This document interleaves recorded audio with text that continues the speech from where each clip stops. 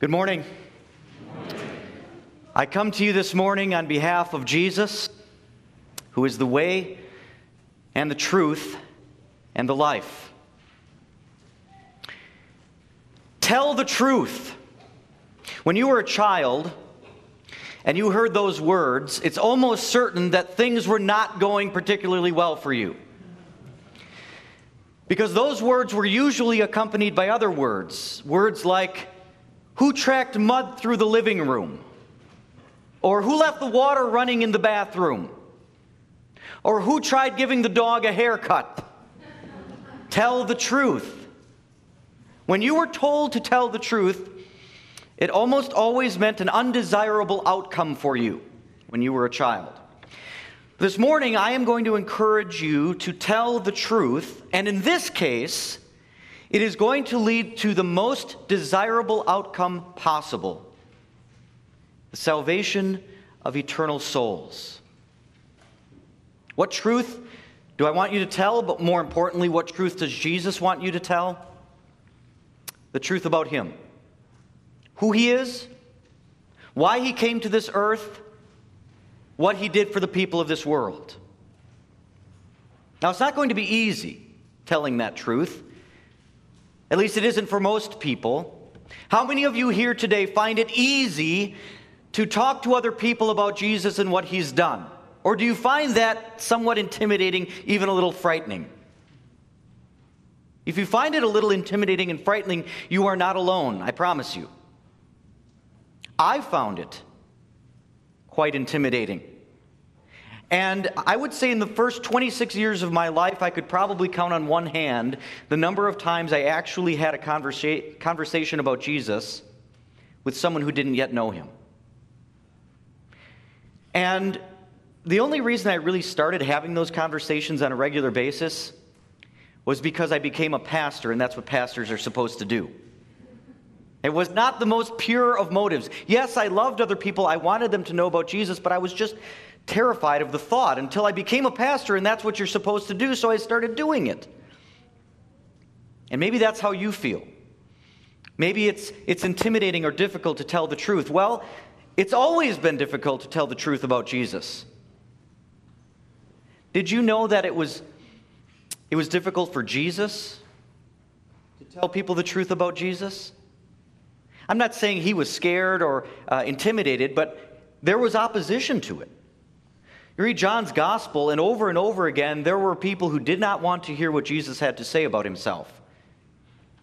There was even a point at which His own mother and brothers thought He might be out of His mind because of what He was claiming. And there was another point at which His enemies accused Him of being possessed by a demon because what He was saying was so remarkable. And then, of course, after Jesus died and rose again and ascended into heaven, His followers told others about Him, and you read the book of Acts and you realize this was no easy task for them either. There in the book of Acts, you read about the arrests and the beatings and the beheadings and the stonings. It was not easy for them to tell the truth about Jesus. Now, by God's grace, you and I, we don't face that kind of opposition. We're not afraid of being arrested for telling the truth about Jesus. Certainly not afraid of being beheaded for it. Not here, not now, not in this place. But that doesn't mean that our enemy, the devil, has given up opposing the good news about Jesus. He just has found, I would say, almost a more sinister way to oppose the telling of the truth about Jesus. The devil has done, by the way, the name devil means liar.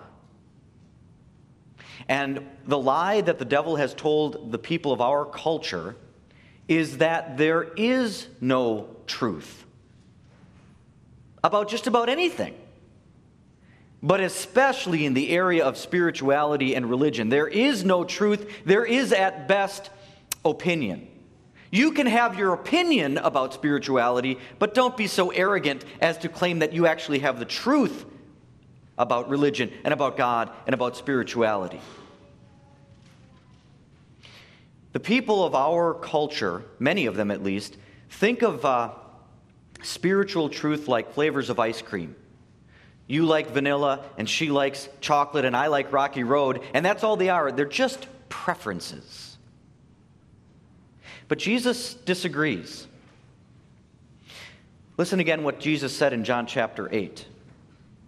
If you hold to my teaching, you are really my disciples. Then you will know the truth, and the truth will set you free. Jesus claims that there is spiritual truth. He's not sharing his opinion. He's not saying, here's what I think, you might think differently. He's saying this is the truth. Another way of putting that is, what Jesus says about himself corresponds with reality. It is the way things really are.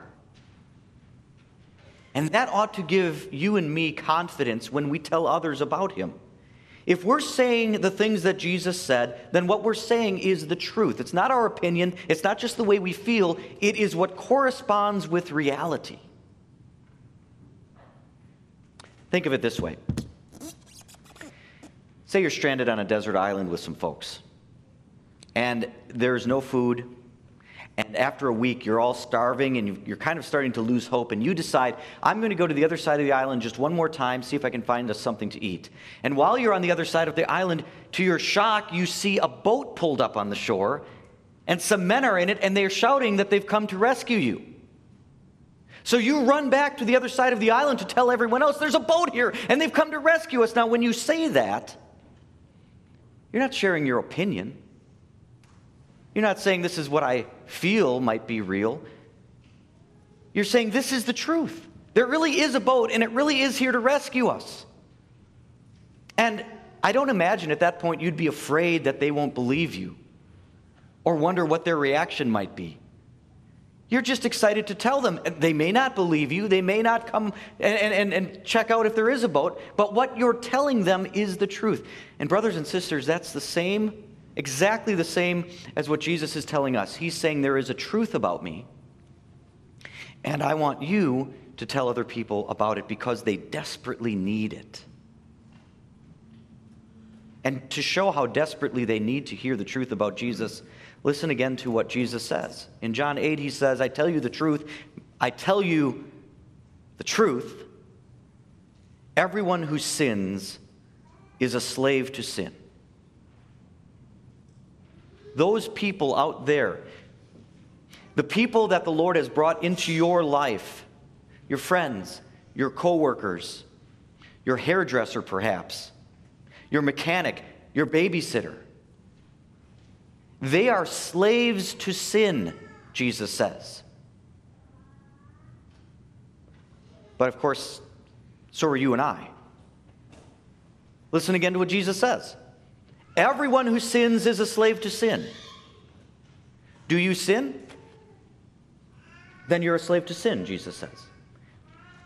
And if you think about it for just a moment, and if we're honest with ourselves, we'll realize that Jesus is exactly right. Because you keep saying those things that you know you ought not say. You keep doing those things that you know you ought not do. And those thoughts, you keep thinking those things that you know you ought not think, but there it is again and you're thinking it. You're a slave. You can't get away from it. But Jesus says, not anymore. Not anymore. You are no longer a slave to sin because I shed my blood on that cross and it was payment for all the sins of all the people of all the world. And that payment, that blood that I shed, was accepted by my Father as payment. And that meant all of you are freed from that sin, and you're freed from sin in a couple of different ways. First of all, you're free from the guilt and punishment of that sin. You no longer are guilty in God's sight. So leave that guilt behind. And secondly, you're free from sin in the sense that you don't have to keep sinning anymore. He says, I am going to empower you, and my Holy Spirit's going to empower you to leave those sins behind. Never perfectly in this life, but He does empower us to do just that. He says, no longer are you a slave to sin. Instead, Remember earlier you heard Jesus say that you are sons and daughters of the King, which means, among other things, that you have an inheritance. You have nothing less than eternal life in the paradise that Jesus is preparing. And that's the message that you have to share with all of those people around you who don't yet know the truth about Jesus. But you might be thinking, they don't know that they're slaves to sin. Probably.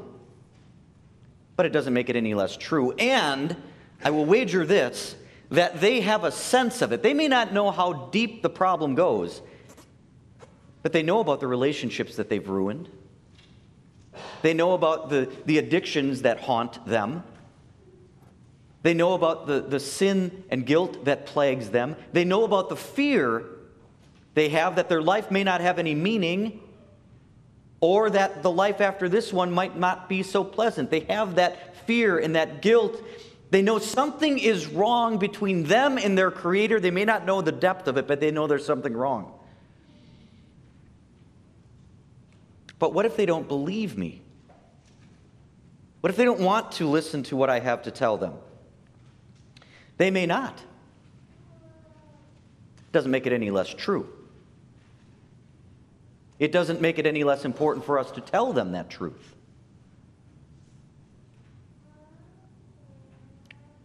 About a year ago, my family and I were going through a difficult time. My 12-year-old daughter, Riley, had been experiencing excruciating headaches in the front of her head. It had been going on all through the summer, kept getting worse and worse. And they thought maybe it was migraines. They weren't sure. By the fall, by this time of last year, she was missing 2 days a week from school because she would wake up with these headaches and nausea. We finally took her back to her neurologist on November 2nd. The neurologist heard what we had to say and said, "I want you to go straight to the hospital and get an MRI," which we did. The neurologist called us after looking at the results and said, "I have some bad news. Riley has a brain tumor. I want you to go straight to Children's Hospital to the emergency room. They'll be waiting for you. I'll call ahead." There at the hospital, meeting with the surgeon, they showed us the pictures of the 7-centimeter tumor that was in the back of her head and that was pushing her brain forward and causing these headaches up in front. The surgeon said, "We need to do surgery. We want to do it tomorrow." That news was, of course, devastating to my wife and me. And I'm quite certain that neurologist did not want to tell us that news. But it happened to be the truth. And had that truth not been told us, and had they not removed that tumor, my daughter, Riley, would not be back to nearly 100% today. Those people the Lord has brought into your life who do not know the truth about Jesus are going to die in their sins unless they hear the truth about him, just as my daughter would have died if she hadn't heard the truth about her tumor.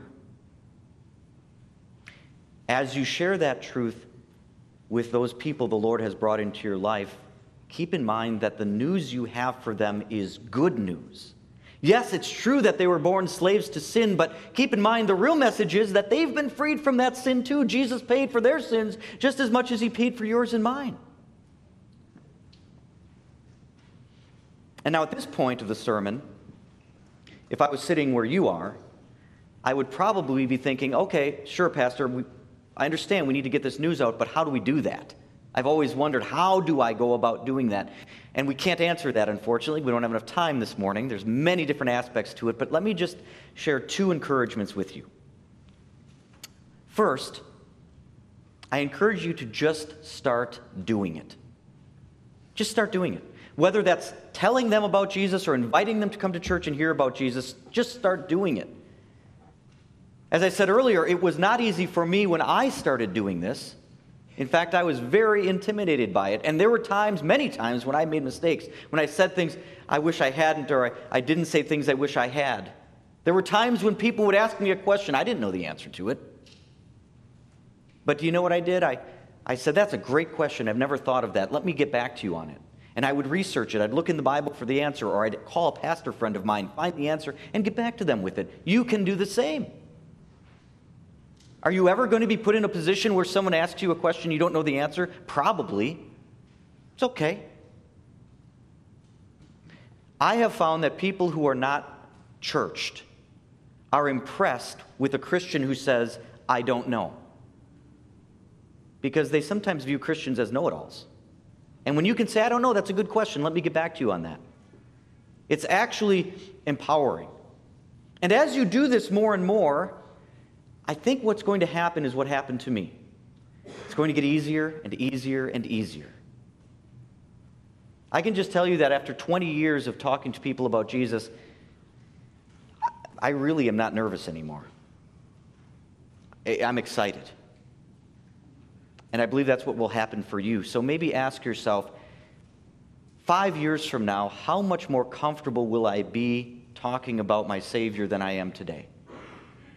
I think a lot of it will have to do with how much you actually do that in the next 5 years. So that's my first encouragement. Just start doing it. My second encouragement is do everything you can to prepare yourself to talk about Jesus. Doing what you're doing this morning. Being in church, hearing God's word, which empowers you and informs you. Being in Bible classes where you can ask Pastor those questions that maybe you don't know the answers to. Or getting a hold of resources that have answers to people's questions. Let me give you one very common question that I've been asked, especially over the last 10 years. People will say, well, how do you know the Bible was written when they claim it was written? Because they've seen the Discovery Channel or History Channel and heard all these claims. There are plenty of resources where you can find solid answers to that kind of a question. And that's just one. One of my favorite Bible passages is 1 Peter chapter 3, verse 15. Here's what St. Peter encourages us. He says, always be prepared to give an answer to everyone who asks you to give the reason for the hope that you have. But do this with gentleness and respect. Isn't that last part important? Do this with gentleness and respect. We don't live in that kind of a world. Are you about tired of watching the news channels yet? With the arguments and the barking back and forth. No one's listening. No one's respectful. No one's humble. But Peter says that's exactly what we need to be as we share the gospel. Not argumentative, not better than thou, but patient and humble. And how could we not be those things when we realize that the message we have to share with these other people is the exact message we needed to hear, because we were slaves to sin just as much as they. And we needed a Savior just as much as they do. How could we be anything but humble in sharing that message? So are you ready? Are you ready to get started? Are you still a little afraid? Is it still a little scary? Are you still a little hesitant? I understand. But think about that person you know who does not know Jesus. Picture his face. Picture her face. And then picture the smile on their face and the joy in their eyes as they one day experience the glory of the heaven that Jesus won for them. And they're there all because you told them the truth. Amen.